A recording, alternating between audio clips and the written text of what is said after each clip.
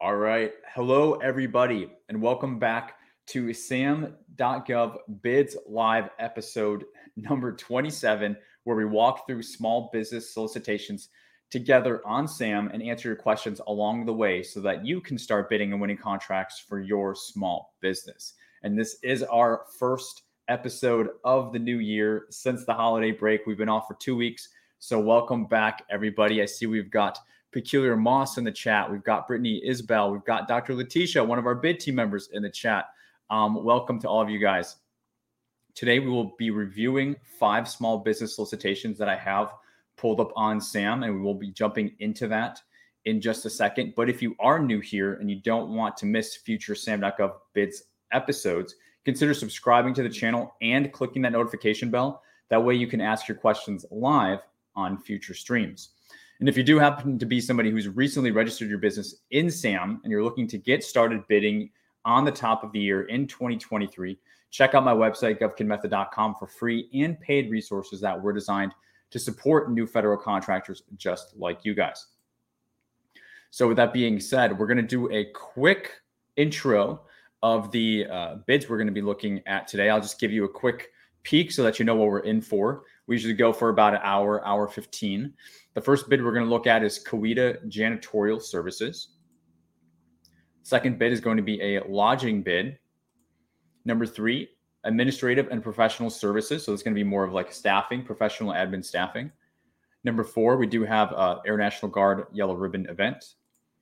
And we're seeing a lot more of those over the last, I'd say last 30 to 60 days.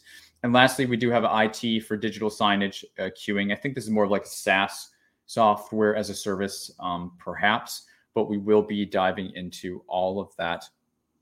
And if this is your first live, guys, hello, everybody. Let me know in the chat here if this is your first live, and also what state are you from? So where are you representing, right, geographically from across the country? And again, if you are brand new here, this is your first live, you caught one, you made it, let me know that as well. And just so you guys know, before we get started with our first bid review today, feel free to bring your any questions that you have, anything that I can kind of like quickly answer on the stream here. I highly encourage that type of thing. And I try to get to everybody as well. And just so you know, all these bids that we look at, I don't look at them ever ahead of time. I look at them raw with you. So we're kind of going through them together for the first time. That way, anything that looks funny, out of sorts, doesn't make sense, we go through that together. That way you're more equipped, because quite honestly, when you go to do this on your own, you're going to be kind of experiencing that too. So I don't want to give you like the polished, refined stuff, and then you go to do it and you're like, this is not what it looks like when I do it. So we try to keep it as real as possible. All right, guys. Good morning, everybody. We got a great, we got 30 of you live on the channel right now. Trucking Way, good morning. Jay Storm, Happy New Year.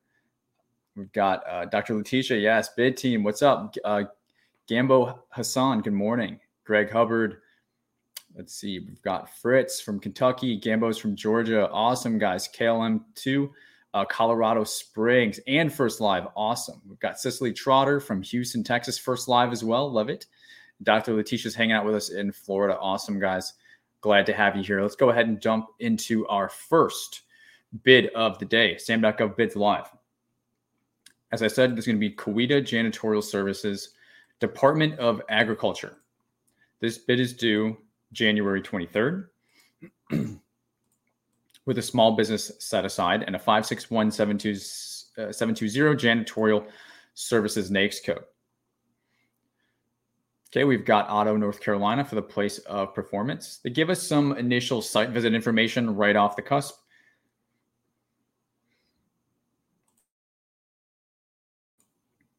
And that's looking like that was as of yesterday, actually January 10th. So playing a little bit of catch up on the requirement.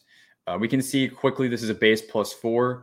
The work is going to start this March and go through 2027 for the same period, making it a 5-year contract, which is pretty sweet. In terms of attachments, we have our solicitation. We have PWS, which is our statement of work. We have, looks like photos, diagrams of the buildings. We have a pricing, an Excel pricing sheet, a wage determination, as well as a more like a PPQ. It says experience questionnaire. So pretty straightforward documents. We'll go ahead and just dive in with the solicitation itself. And as you guys have questions, feel free to post those in the chat. The way we handle those is we go from bid to the chat, back to the next bid, back to the chat. So we kind of bounce back and forth for about an hour or an hour 15. So our solicitation document's not too long, about 19 pages. Kind of quickly just scroll through to see what we're working with here. They are giving us some highlights. And that's just for, looks like the response date, which was the 23rd. We can corroborate that. Yep. They're telling you straight up they want you to acknowledge any amendments, confirming at least 15% of the labor costs incurred will be expended on direct employees of the prime. If this is not provided, the offer will not be determined compliant. So here's the thing, guys. They're not fully understanding limitations on subcontracting. This is contracting's attempt to cover their butts, saying, okay, this professional services contract, if any of you are familiar or following along, like doing legal middleman stuff, and I've got something coming out this month, actually, a legal middleman method that's all about this. So I'm just putting some teasers out there right now, but contracting's not fully understanding the requirement. They are saying that 50% of the labor has to go to the prime. That's just not true. It has to go to the prime or a similarly situated entity. So similarly situated entity, it depends on what the set aside is. In this case, it's very easy. It's a small business. So you're a small business. And if you're working with a sub that's also considered a small business under this NAICS code size standard, then they are considered a similarly situated entity. They can do 100% of the work. So sorry, contracting, you tried, but you did not quite nail the FAR regulation there. And the other thing with this as well is it does not even count limitations on subcontracting. It doesn't even matter unless it's over the simplified acquisition threshold of 250,000, which it has not been shown either that this requirement is going to be that large. So again, nice try contracting. It's a bit confusing to bidders. I'm pointing it out because it's just not right. And it's confusing for those of you guys who are new, but I will digress for now. They also want us to complete the pricing exhibit, which that was that Excel sheet that we had here. Yep, right there in our attachment. So that's perfect. Complete the experience questionnaire, which is attachment, the first attachment. So that's good. If you do not have past performance information available, information may be provided for predecessor companies, key personnel, or subcontractors. So contracting actually got that right. Okay. Let me repeat that because that's another thing in the FAR that kind of gets overlooked. If the company does not have past performance information available, information may be provided for predecessor companies, key personnel, or subcontractors. Which is totally fine. We can use subcontractors' past performance. We say that all the time here on the channel. Why? Because it's written into the FAR, just like the statement that we covered for the limitations on subcontracting. So they nailed that one, and I'm glad that they're starting to, kind of notify bidders in the space, because otherwise it is something that very much precludes a lot of you guys where you're like, it's a chicken and the egg thing. They're saying I need past performance. I don't have past performance, but I need to win a contract to get it, but I can't win because I need it. Like it's totally crazy. It's not the way that it works. And then also complete reps inserts.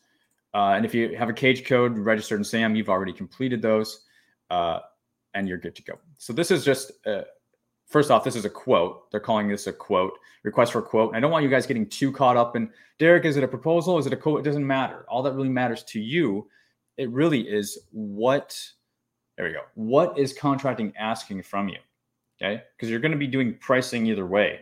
They're asking for you to fill out the experience questionnaire in this. So that's like past performance. It's not the same thing as past performance, but it's very similar. Both things that you would respond to with a request for proposal or a request for a quote. Really, with the request for proposal, the RFP, it's going to call it RFP for now. It's going to be more of like a technical, more of a lengthy technical response, resumes, management plans. Really depends on what they're asking you. How are you going to do the work, writing specifically to the statement of work? These are differences between RFQs and RFPs. But again, the point is, that's not what's important for you to know. What's important for you to know is that you're looking for and responding to contracting based on what they're asking you. Call it what you want. It doesn't really matter. For the evaluation, they're saying whatever will be most advantage, price and other factors considered. They are saying best value here. So again, the government will perform a comparative evaluation to select the contractor that is best suited and provides the best value. So this is appearing to be a best value, meaning they're not necessarily going to be going with the lowest price. That's why they're going to be looking at that experience questionnaire piece to help them in assessing the best value. And here they're referencing past performance as evaluation factor. So apparently past performance is being evaluated, but we didn't really see that they are asking for it. So this could be another snuffle. I don't know if that's a word. We'll call it a word, snuffle. That could be another snuffle by contracting because they have not asked for past performance. They've asked for you to complete the experience questionnaire. And so I don't know. I'm really not ragging on contracting today. It's just first one of the year and I'm feeling fresh. There is a difference between experience or filling out an experience questionnaire and a past performance. Okay. So what is experience, guys? Does anybody know? Does anybody know in the chat what is the difference between experience and past performance? I'll give it just a second here.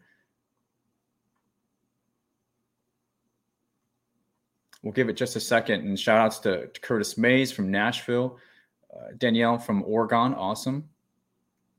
MMIMS Music from Georgia, first live, awesome. All right, anybody got the answer? We'll give it like another 10 seconds. What is the difference between experience and past performance in the terms of a solicitation or a proposal response? Anybody?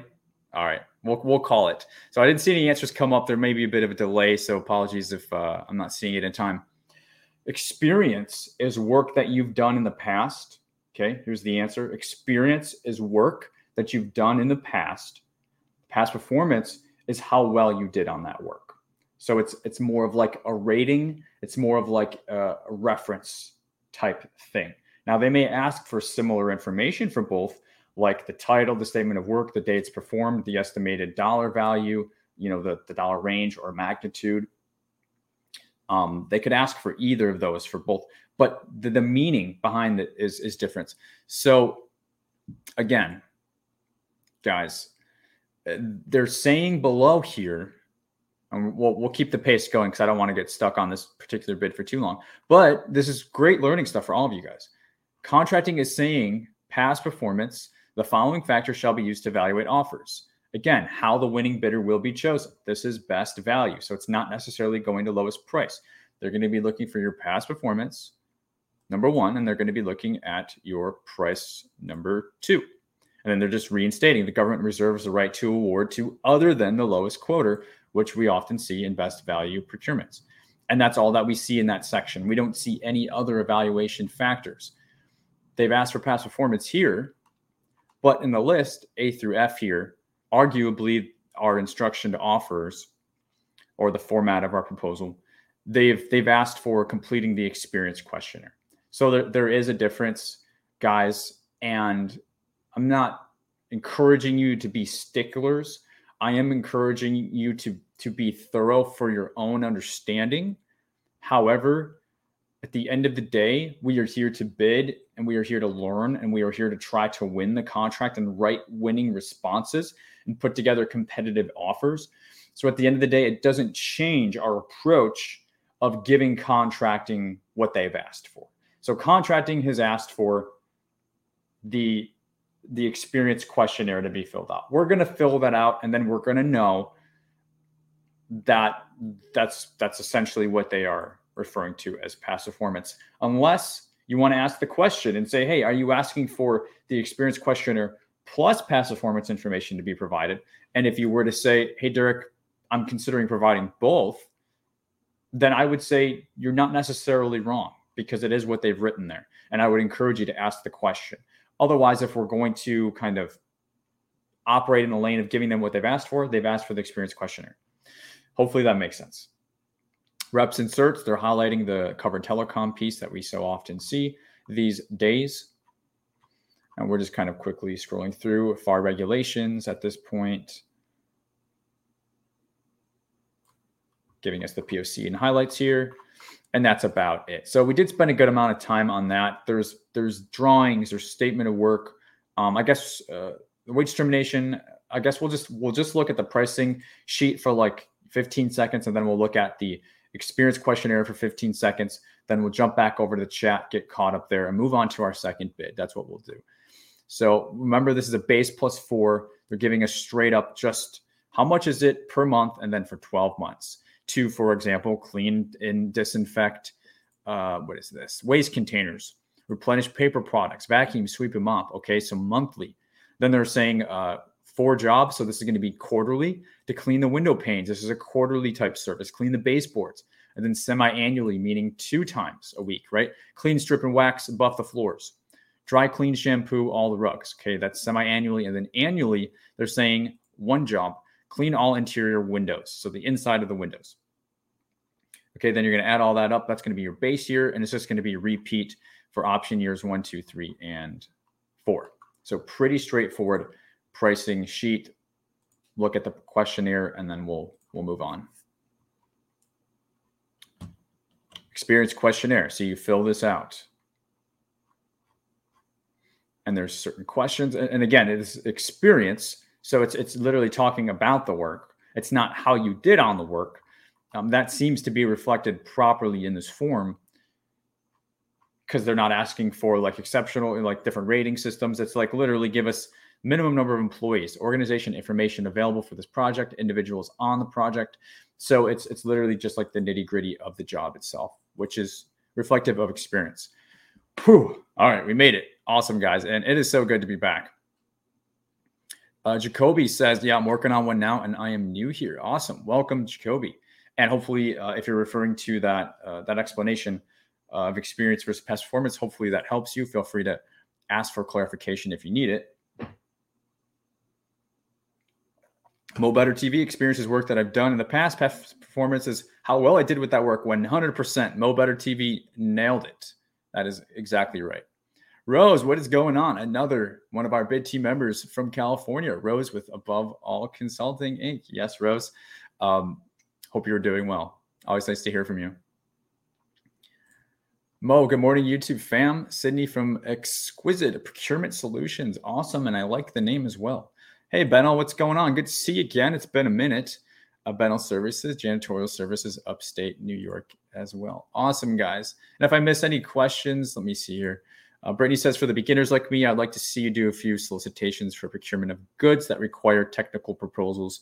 Brittany, you shouldn't really be coming up against that a whole lot. Goods, procurements of physical items that require technical proposals, because the technical proposal is really designed to explain how you are going to do the work, which is why we primarily see those with more like service contracts. For the delivery of goods or procurement of products, the technical piece primarily that we will see asked is, for example, what's called salient features, which is asking for the specifications to ensure that you're proposing the product that is, say, name brand or equal to what the government is asking for. So it's like the specs. Oftentimes, it's just like the manufacturer's literature. Sometimes we also see that. They could ask for logistics as well, right up in terms of your technical approach for products or procurement. Basically, just what is the logistics of delivery going to look like? Since it is a product that you're not going to be manufacturing, you're essentially going to be drop shipping it from wherever you get it from. So lead times, things like that would be considered in that. But aside from that, in terms of a full-blown technical proposal, unless you're getting into something that's like truly manufacturing based, where you're looking at like first articles and inspection and testing, which you're not based on your statement, it's not going to really be that involved. And that's why we don't see a whole lot of it there, because there's just not that much to focus on. And there's not that much to learn, I suppose. Awesome, guys. Let's go ahead. Hopefully that answers that. We'll go ahead and bounce on now to our second bid. And great questions, guys. Keep the questions coming. I'll just clear up my tabs here and we'll go ahead and dive into bid number 2, which is for lodging. So this is USPFO, Department of the Army. due January 20th. Small business set aside. They got the hotel next code on this, and this is going to be Millbank, South Dakota. Yes. So South Dakota National Guard has a primary requirement for commercial lodging, and that's during their drill weekend. So this is expected to be for 1 weekend per month, ongoing. However, the status may fall on any day of the month for selected individuals. Generally, the requirement for the lodging exists over the course of 1 weekend each month, as they've said. And the number of rooms is estimated at 250 rooms per year. Contractors shall provide lodging. As we know, the tentative period of performance will be 1 February. Okay, so next month through next January 2024. Oh my God, next January is going to be 2024. And will include 2 option periods, so 25 and 26. This is a small business set aside. Questions may be sent to Andrew J. Kennedy, 16. Okay, we only have one document here, guys. Very straightforward. And what's going on? 39 people watching us live. And we are streaming in 3 different places, by the way. We've got YouTube, what's going on? We've got LinkedIn, what's going on? We also have our very special bid team in our community Facebook group tuning in as well. So what's going on, everybody? We'll go ahead and take a look at our solicitation, since it is the only thing we have going on here. And yeah, Brittany, number one rule of writing responses is we don't ever want to assume that we need to do something. Instead, it's Easter egg hunt. So we have to look for what we need to respond to and just give contracting that. We don't ever want to assume we're doing technical approaches for things or technical responses for things if they're not asking for them. So we're hit with our SF 1449 form here. Remember, what are we looking at? We're looking at lodging. Straight into the statement of work here. It's going to go February through the end of January, plus 2 more years, so 2026, as we already mentioned. And they may do a 6-month extension here, they're stating.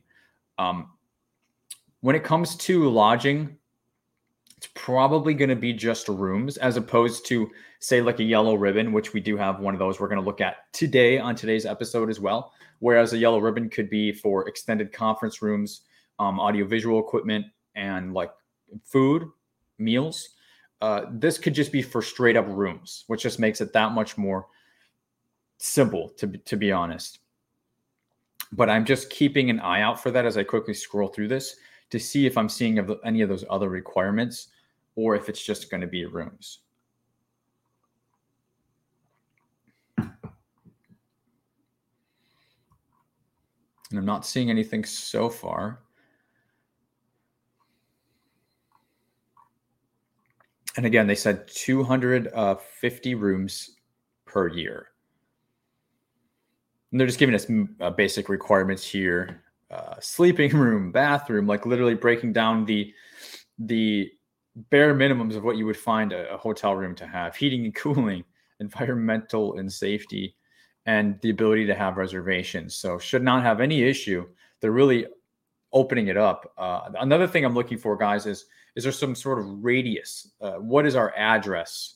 We know it's Millbank, South Dakota. Does it got to be like 50 miles from a particular address? That is something that is usually pretty important and significant when choosing a lodging station for these type of contracts. Haven't seen it yet, so I do have my eye out for that.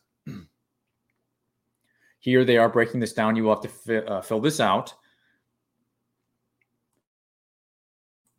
And what they're doing here is breaking it out by date range, which is per year.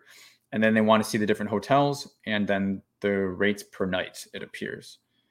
And then straight into pricing cleanse. And this is going to be based on, just 1 year.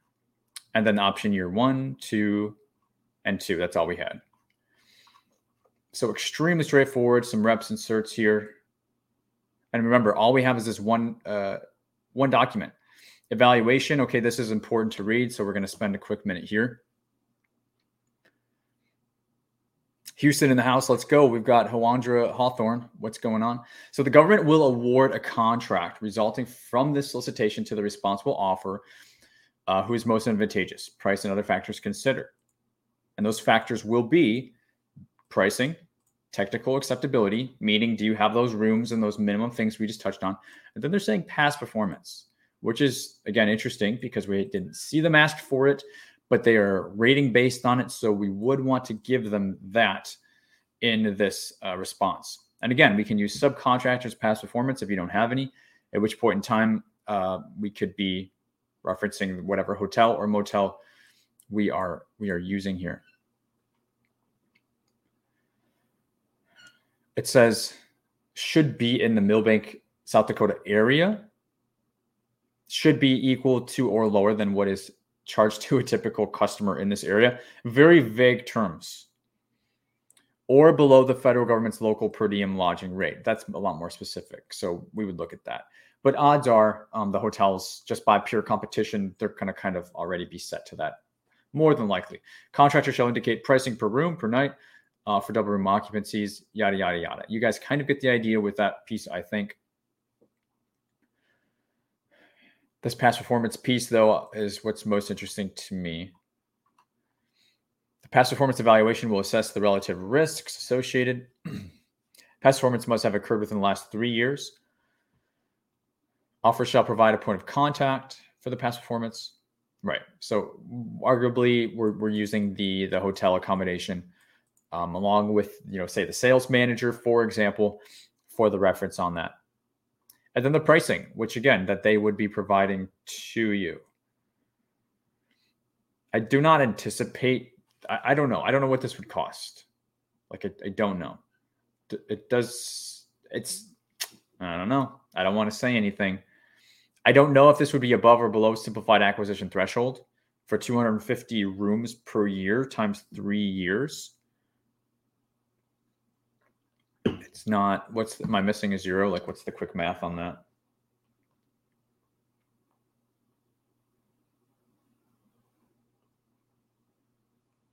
Yeah, okay. Yeah, it's definitely under. I was kind of extending a zero. So it's definitely going to be under. It's definitely going to be within simplified acquisition threshold. And again, that's base plus all option years, not just on the first year. When it comes to that 250K, guys, it's base plus all option years. And yeah, that's really all we have to work with. Pretty straightforward. Not a bad contract by any means. And what's going on, guys? We got 48 live viewers hanging out with us today. Welcome, everybody. It's probably a good time to say, if you are not subscribed to the channel, consider subscribing so that you don't miss these future live, because I know so many people want to catch them, but they miss them. So that's why I want to click the notification bell. But in addition to that, at this point in the show, we're about halfway through. If you're liking this, if you're getting value from this, please smash the like button on the video. It certainly helps the algorithm to show so that it gets this training in front of other people that are seeking and searching for this sort of thing. So hit the like button, please, and definitely ask your questions as you have them, and I'll try to keep answering those as well. Brady says, oh, okay, thank you for that clarification. 100%. Hopefully it helped. We've got Denzel Mondi, Pro Finish Plus LLC here in Tyler. These walkthroughs are so helpful. Awesome. Love to hear it. Denzel, are you in bid team? You got to let me know. We have another Denzel in bid team. I just don't want to miss you if you are, because I definitely know that the last name as well. Houston in the house. Yep. Experience and evaluation. And we also have Mr. Handpiece Repair out of Pensacola, not too far from me, actually. Awesome, guys. All right. So this next bid that we have is actually pretty interesting. Administrative and professional services. So staffing for coastal fellowship programs. This is Denzel says not yet. Okay, it must be another Denzel that we have in the program. A lot of similar last names, crazy enough. But considering this seriously, 100%, man. Yeah, feel free to reach out to support at GovKidMethod if you have any like questions. We don't like that decision to be something that you just like try to make on your own, because there's a lot of information, and this way you can talk to a real person. One of my team members will be able to kind of explain everything with you. If you're saying you're seriously considering it, I highly recommend just kind of booking the call and learning more. That way you kind of know one way or the other. So again, this is for NOAA. This is due January 23rd. And again, this is looking like professional and admin staffing contracts. So any staffing companies out there, heads up to you. This is small business set aside. My feel is that this is going to be somewhat large, but I have not looked at this ahead of time. This is going to be out of North Charleston, South Carolina. When I say large, it's not really large, but my gut just tells me 10 to 20 people staffed, but I could be totally wrong. I have not looked at this.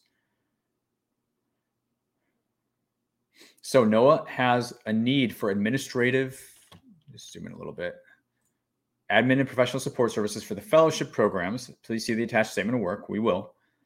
This is going to be for base plus 5 years, so actually 6 years ordering period through 2028. And it's going to kick off not until this August. So we don't know when I'm very much guessing there's an existing contract on this. If they're not awarding this, not awarding, I mean, if the work doesn't commence for this until August 1st, it sounds like contracting is giving themselves some time to evaluate offers. And the actual existing contract, which I'm assuming, I haven't seen that yet, but I'm assuming there's an incumbent, and that's probably going to be going through the summer as well, or maybe through June plus an extension. That's going to allow them to start work on this new contract later this year in August. They are saying different locations across the US and in the Pacific and Caribbean islands. Okay, so we're thinking multiple locations. So now we know, again, this is definitely going to have to be a number of people staffed on this, more than just, one or two for sure. Notice the quoters. Okay, I think we're about good with that. In terms of documents, we have what appears to be the solicitation doc. We have the statement of work, past performance information form, past performance questionnaire. Okay. We have a wage determination, a pricing schedule, and fellowship terms. Now, since this is staffing, what I really want to see is the pricing schedule first, because when it comes to staffing contracts, the way the pricing is laid out is usually very helpful in trying to determine the size of this thing. May not be, but we'll see. Let me go ahead and zoom in a little bit here. Looks like these columns on the left are going to be helpful. Estimated FTEs, guys. What does FTE stand for? Full-time equivalent. So, 19, 20 hours is typically what the hours were back in the day, adjusted for the new holidays. The number's a little bit different now. So 19, 20 hours approximately for one person for 1 year. So they're saying 1 PM. So we got 1. Professional development trainer, 1. So that's 2. Then they're saying travel and ODC. Okay. So it's travel for both of those positions as well. So that's also, we're still at 2. And then fellows, 6. So it's 2 plus 6. So we're at 8. And then the travel for the fellows as well. So this is a bit lower than what I thought, but still not bad. 8 looks like 8 FTEs plus the travel for those. And then we're just filling out the rates here. So this is not a crazy breakdown. They're not asking to see your G&A, your overhead, your employer taxes, contribution, all that sort of good staffing formula stuff. They're not asking to see that level of breakdown. They're literally just looking for the total bill rate. Okay. So actually pretty straightforward. Alicia says, "Oh, I like this, Derek." Alicia, another bid team member. Awesome. What's going on, Alicia? Yeah, it's a very solid one. It's definitely working out to be pretty solid. We've only looked at the pricing so far, but yeah, that's why I'm tying everybody in, because if anybody who's actually bidding, especially our bid team members, guys, use these. You want to go after any of them, like we're literally serving those up on these episodes. So I figure, why not? I do want to look at the solicitation next, though. Solicitation. All right. Solicitation is only 2 pages, actually 1.5. So not a whole lot to be gained here. We have it's a request for quote. We know it's multiple locations. Didn't see like the addresses for all those locations, but they did say US, Pacific, and Caribbean. Yeah, kind of basically, this is what seems to be a copy and pasted into the SAM.gov listing description that we've already read. So let's go ahead and check out the statement of work as well.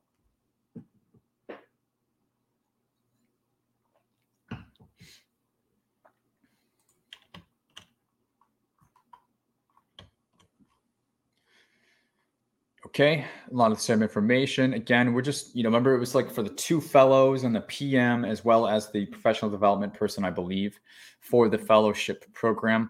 I don't even know much about this fellowship program. Can we just take a second here? Because I know we go through these with lightning speed, but it's just something I am a little bit interested in, and they are giving us the background. Guiding the conservation and wise management of the nation's coastal resources is a primary function of NOAA. This is accomplished through a variety of mechanisms, including collaboration with other federal agencies. NOAA brings federal, regional, state, local, and international private and non-governmental entities together to basically direct this knowledge and apply resources.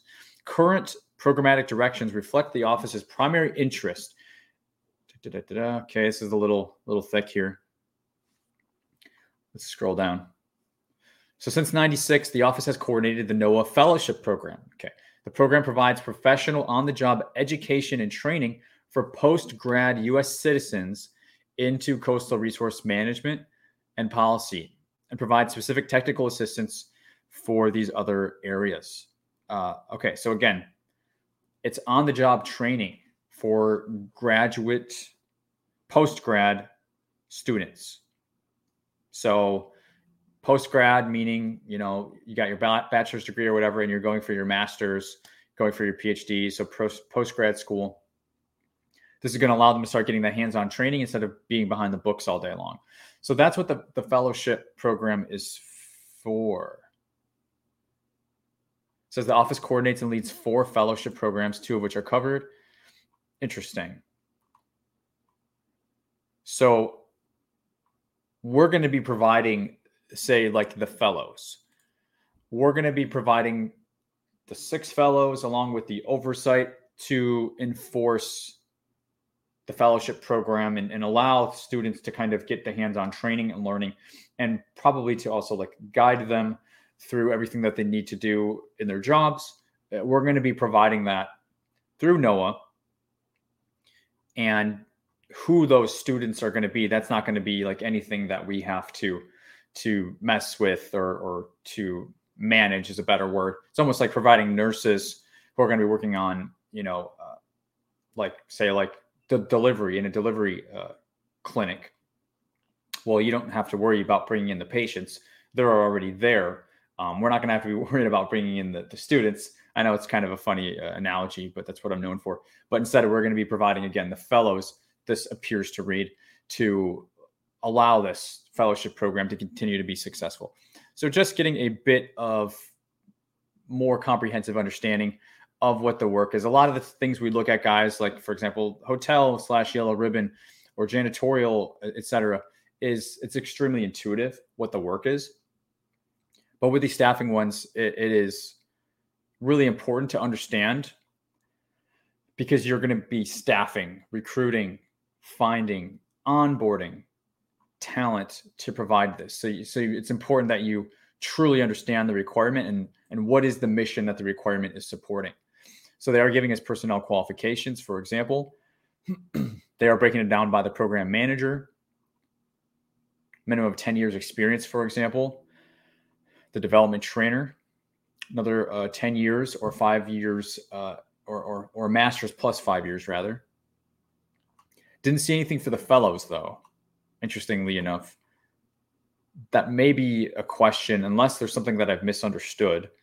It definitely reads that we need to provide those 6 fellows as well. So I'm wondering why they're not providing the requirements for the fellows, unless the fellows are the students, but that doesn't really check out, because like I said, if you were in like nursing, you wouldn't be providing patients. So I don't know why you would be providing students here. So perhaps a question or RFI to submit to contracting on that. Again, we go through this super fast, so it is entirely possible that I missed something, but in all honesty, I don't think that I have. So we checked out the pricing schedule. We'll just look at this fellowship terms and conditions, and then we'll come back to the chat, and we'll move on to our next bid for the interest of time. What is this? This looks like another. Did I just go through this?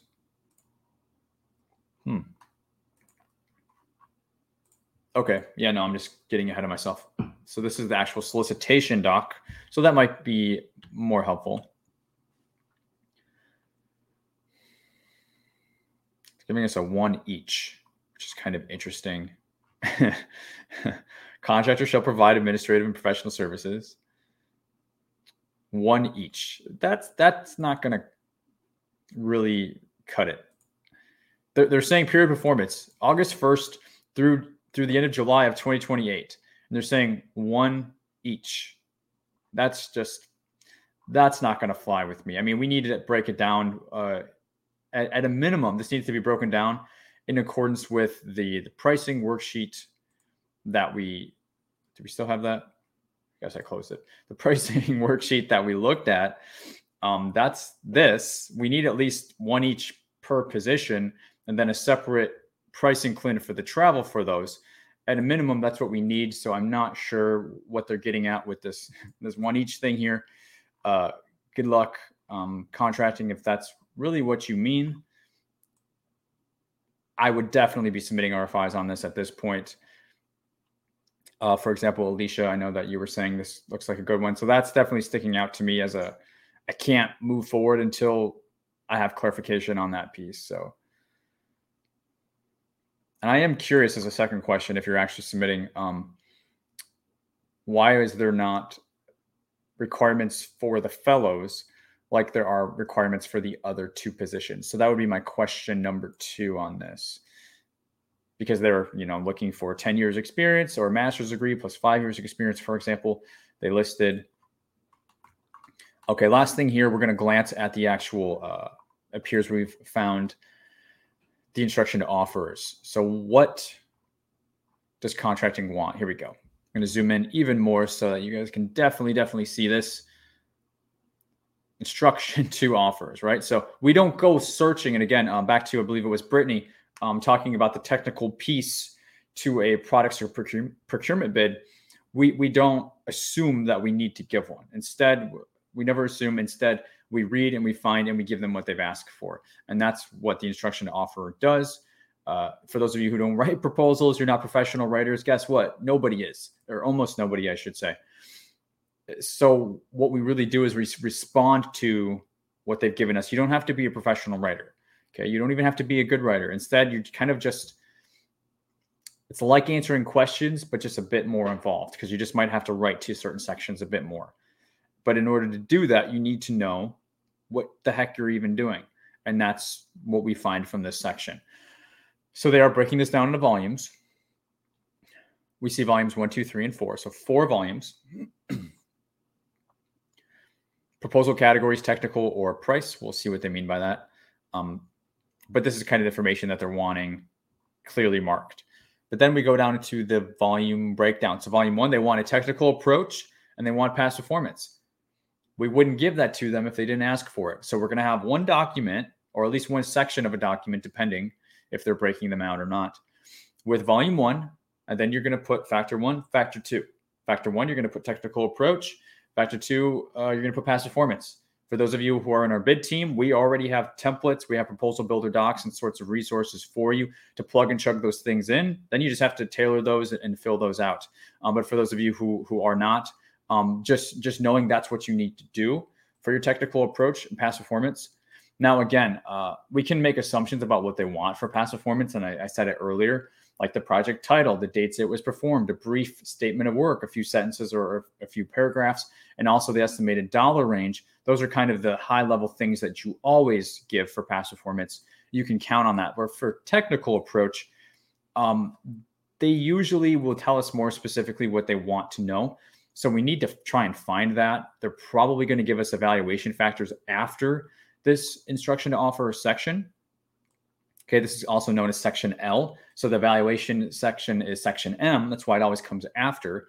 If you don't know, sections L and M, instruction to offers, evaluation factors. They usually flow together in a solicitation like this. And that will hopefully give us more specifically what they want. And again, I know it may sound complicated, but I promise you that it's really not too bad. But that's volume 1. Volume 2, price. And we already have that pricing breakdown sheet. We did have that one pricing clin on the SF 1449 form that threw me. So we do have an RFI noted on the side to ask about that, I guess. Not I guess, but it was just a little odd. Okay, they're not really telling us much here for this. Quoters are strongly encouraged to confirm their quote was received prior. Guys, anytime you respond to a bid, always confirm receipt because they don't always get it.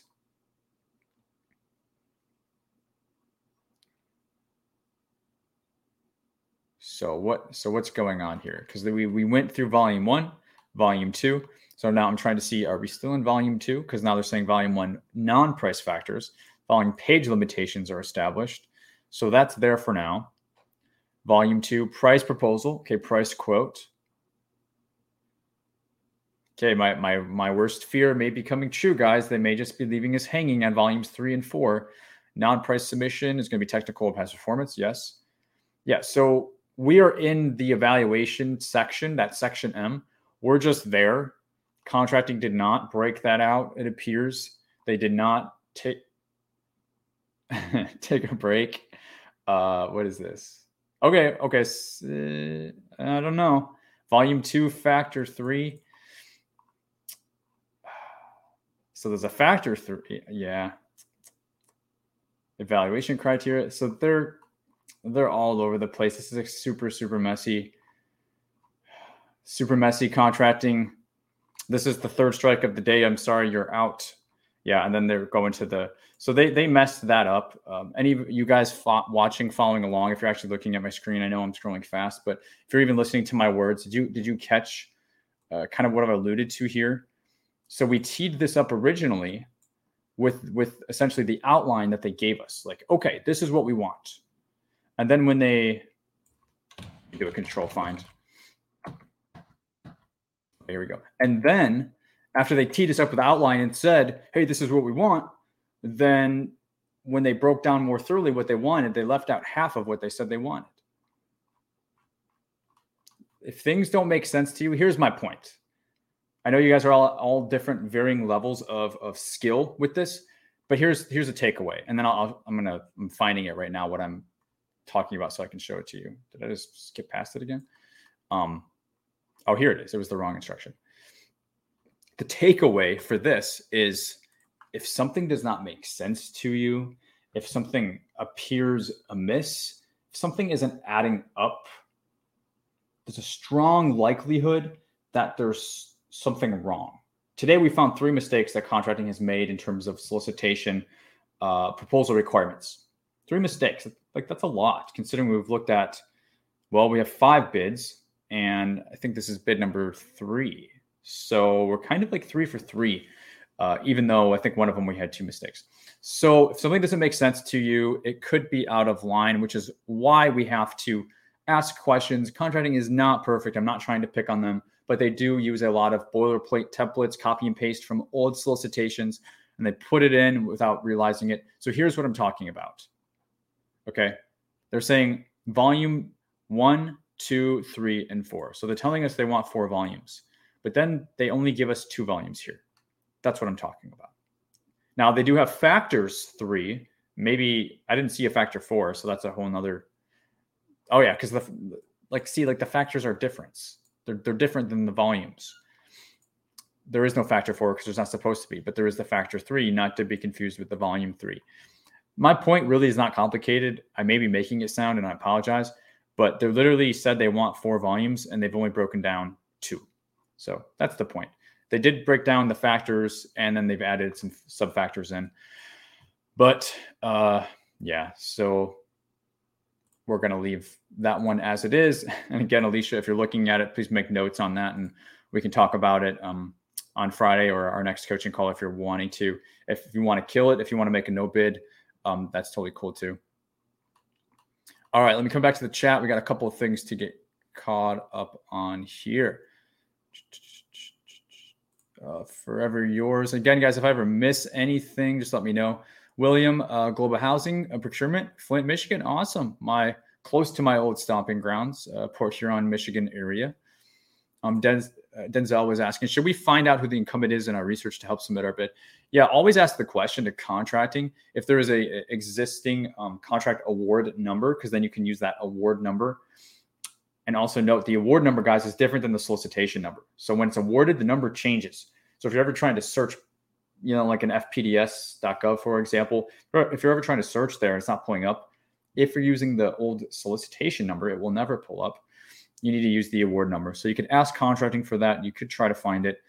You could also try to find out who is the incumbent, if there is one. If you get the name, you could also search FPDS through that company's name and go through their old contracts, try and match it up to say the time period and the agency to try and back into it that way as well. So there's a number of different things, and I do recommend making that a part of your normal practice. Mr. Handpiece Repair, if contracting makes an error on the solicitation, should we correct them? So yeah, if there's here's how we approach this, because we always want to remain humble. And I know I'm not necessarily sounding humble when I'm talking about contracting. And it's only because it gets me a little upset, because it makes it harder for you guys to learn. But with that being said, when we interface and communicate with contracting, we always want to remain humble, and we always want to come from a standpoint of did we miss something? So give them the space, because we could have missed something. You know what I'm saying? I read through these super fast. You definitely need to go through it more thoroughly. So I could have missed something, although I don't think I have. Always leave the space for contracting to say, please refer to page 42, or this was answered. It was already asked. Yes, we did miss this, and it was already answered in a previous, RFI or question that was submitted. Okay. So we always want to leave the space. We want to remain humble, but we just want to present the facts. So if there's a mismatch, say, always cite the pages. Page 42 says this. That seems conflicting to what's, cited in page 64. Things like that. Always refer to our page numbers and reference the verbiage that contracting has used, so that they know exactly what you're saying, so that they can best help you with answering your questions. So that is the approach we want it would take to asking these. We don't want to correct them per se, but say, this appears like it should be this. Can contracting please confirm? And then that gives them the space to be like, oh, you know what? We fixed it. We changed it. We issued amendments. This has been removed from the solicitation. And that's their way of saying, basically, thanks. We've fixed that, if it's something that needs fixing. For example, a solicitation to repair cars was obviously once a solicitation to repair elevators, right? Another classic example, because it mentions elevators 9 times. So yeah, remain humble. Don't rip their throats out, especially in a situation like that where you totally could. If it's referencing elevator repair 9 times and it's for vehicle repair, obviously you were right. Same approach. Contracting, did I miss something? This is appearing to be elevator repairs. Please elaborate. Creating that space. Jonathan Brown, here from Metro DC area. Awesome. Welcome. In early stages of forming partnership. Love it. Looking to use simplified acquisition method for sure to build past performance via Unison for sure. Thank you for your content. It's greatly appreciated. 100%, Jonathan. Welcome. Thanks for joining us today. And good luck on your launch here in 2023. That's very exciting. Jacoby, send me a link to get on the team as well, because I like doing the bids, but sometimes they are written very difficult. I would just say I will post it in the chat. Just check out govkidmethod.com. We have all those resources on the site, and you'll be able to find our bid team page on there. Yeah, guys. Anybody who's interested in bid team, again, just govkidmethod.com. And again, any questions, I'll drop the support line as well. This goes directly to my team member who handles all bid team applicants and everything. So this is 100% the person. And again, to reach them, it's support@govkidmethod.com. Definitely, guys. So we'll keep going. I think we've got time to do one more. But if this is your first live hanging out and you just joined us, welcome, and smash the like button on this video if you have not. And if you haven't subscribed yet to the channel and you like this and you know that you're going to want to ask future questions, definitely subscribe. That way you get notified when we're going live, because a lot of people tend to miss it. And then also hit that notification bell. That way you kind of get the email saying, hey, we're going live. That way you don't miss anything. So cool, guys. Actually, let me close that out. We'll go ahead and, like I said, I think we have time for one more, and that's going to look like our Air National Guard Yellow Ribbon event. 52 people joining us live. Awesome. All right, so let's focus. Yellow Guard, February 2023. So there's events coming up. Did I say Yellow Guard? Oh my gosh. Air National Guard, Yellow Ribbon, Department of the Army. This is due pretty close, actually. January 13th, 2 days. Not a lot of time. This may be more of an example than something practical. Unless you can pull out a squeaker over the next 24 hours, essentially. In terms of attachments, more attachments than we would expect, but we do have a statement of work. We have rates for the different locations. Interesting. Looks like 2 different. And also 2 different per diem rates. 1 wage termination. Looks like maybe answers to questions because it's saying combo with comments. So also solicitation. Oh, here's the Q&A. And then here's the amendment. So I want to start here with the combo with the comments. It looks like it's the most updated. Yeah, they've got their lovely comments on the side, which I despise, to be honest. Okay, so this is Yellow Ribbon. So as opposed to the lodging one that we looked at earlier, which was straight rooms, remember it was 250 rooms. An explanation that I gave on that one, and perhaps what we could expect is in addition to rooms, we could expect, kind of just giving it away right here with this table, taking the mic straight from me here. They're looking for food, so breakfast, lunch buffet, kids lunch buffet. They're also looking for breakout session rooms, so those additional rooms, counseling rooms, childcare rooms. And we had a question like a while back, a couple of weeks ago, like if you can, because it was for like childcare, so almost like babysitting type, like a warm body to watch the kids in the childcare rooms. And the question was, do we have to provide everything, or can we just provide certain things? And the answer is you cannot kind of pick and choose. You have to provide everything that the government's asking for. Otherwise, you would be non-compliant with your bid. Just as a side note. They are referencing parking, transportation, shuttle services for the hotel as well. We did not see any audio, video requirement, any AV stuff. So it will be the rooms plus the food plus the additional breakout rooms.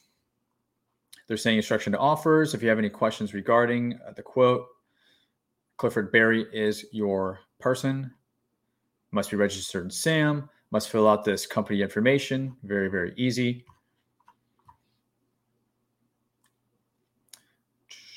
Some reps and certs. Is this all we have?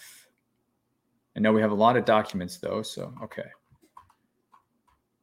Yeah, evaluation. Okay, so the same price and past performance is how the winning bidder will be chosen on this. It will be evaluated inclusive of all the pricing CLINs for pricing that is fair and reasonable. They are going to give you a risk score of red or yellow to be considered unacceptable if after reviewing this information, they find that you're a risk, you're not going to be in the running, essentially. You'll be considered unacceptable. Anything else for us to focus on? All right. Yep. Okay. So not too much else there. You always want to check out the Q&A. It is a gold mine. We do have one amendment as well, but this Q&A, I was answering this on our bid team on Monday's call, but like, what are some ways to gauge the competition? One great way to gauge the number of competition and the quality of your competition is if there is a Q&A. So how many questions are submitted? It's obviously not going to be a direct or proportional unit of measure. Say if there's 20 questions, arguably one company could ask 20 questions, but it's a lot more likely that those questions are spread out maybe over 4 or 5 or 6 companies. So that's one way to gauge, but then you can also read the questions to see, because some of these questions they're a little bogus, and you can tell that the contractor is very, very new, or maybe they have a wrong understanding of the requirement, and you can kind of set yourself apart from them if you're gauging that from the questions that are being asked. They don't show who's asked what questions. It is anonymous, but it is like a really great gold mine of information if you use it properly. So we can see for this, there's only 2 questions, not necessarily saying there's only like one bidder on this, but there just may not be any questions because it's such a straightforward requirement. But the question number 1 was, for your lodging, we have a total of 50 rooms with 48 available that weekend. We also have a total of 42 vacation homes, on property, with 30 available that weekend, many with 5 bedrooms. That will give us enough for your group if you have double occupancy in the hotel and share the houses. Is that something you would be interested in? We already know. So they're doing a very hodgepodge duct tape approach to try and make this happen. No, lodging accommodation shall be single family dwellings. Shared living spaces cannot accommodate the number of individual households attending this event. Interesting. Single family dwellings also just kind of sounds like we're not even considering hotels. Single family dwellings, which really blows my mind as well, because then they're looking for the shared, like, unified space for the meals and those additional rooms. My mind was kind of just blown with this statement: single family dwellings. That's fine, but you're going to have people scattered. And what are you going to be doing? Like not Ubering, but Airbnb, like 50 different dwellings? That's not realistic. So we could be missing something here. Number 2, could you please provide the specific dates needed for the Yellow Ribbon support staff? 21 February through 26 February. And then additional staff through the 27th. Okay. So kind of that one point is kind of really, really interesting. Single family dwelling. I'm really stuck on that. I would need more information on that. We'll just look at the statement of work to see if we do have any sort of elaboration, and then we will kind of wrap this one up.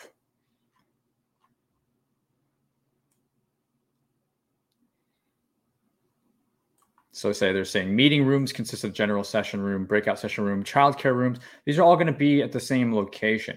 So if you're saying single family dwellings, how are you going to do that? Contractor shall provide sleeping rooms for attendees. Estimated attendees will need lodging for a total of 2 nights. 150 sleeping rooms Friday night, 150 sleeping rooms Saturday night. But they just said 50 in the Q&A. So we're obviously missing something here. Or no, the question said 50, but the answer did not. So we cannot bank on what somebody else asks. With the Q&As, you don't read into their questions for truth. You have to read into the answers. So here they're saying 150.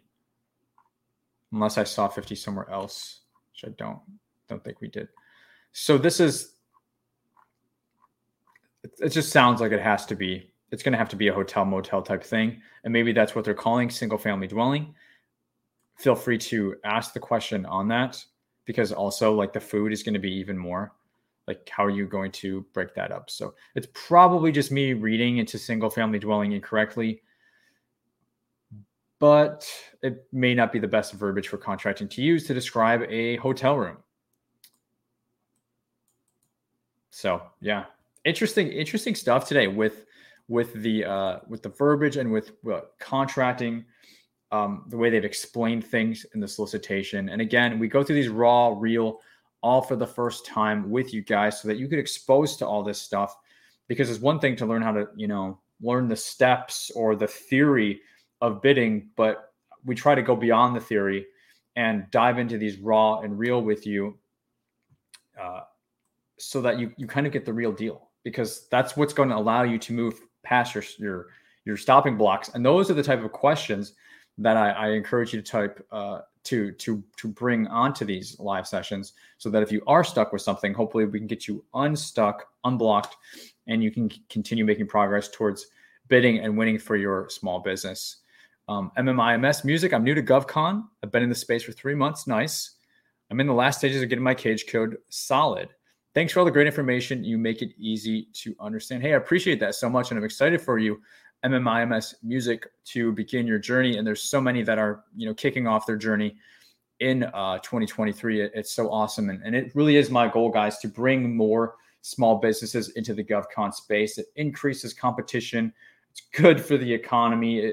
It's good for contracting. It's good for everybody around. We try to break down those barriers, whether it's technical or if it's just fear and intimidation or confidence or peace of mind. We try to attack both of those things to get you to the point to where you really can do this.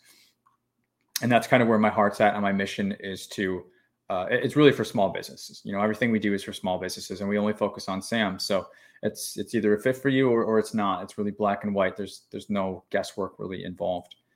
So this was a really great session, guys. And thank you all for hanging out with us. We hit 50 some live streamers across YouTube, Facebook, and LinkedIn. There is so much more to learn about bidding and winning on SAM. What we do during these lives truly is just a drop in the bucket, as you could imagine.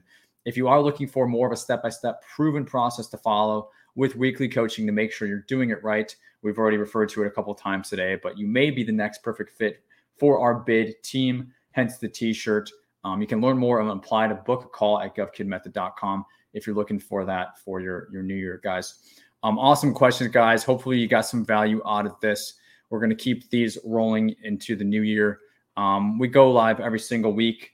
What days and how often kind of depends, but that way make sure you're subscribed. That way you don't miss the next live and you can bring your questions then. So thanks for hanging out with us. I think we'll go ahead and call it, guys. Hope you have a great start to your new year, and we will see you all in the very next SAM.gov Bids Live episode. Bye, everybody. Take care.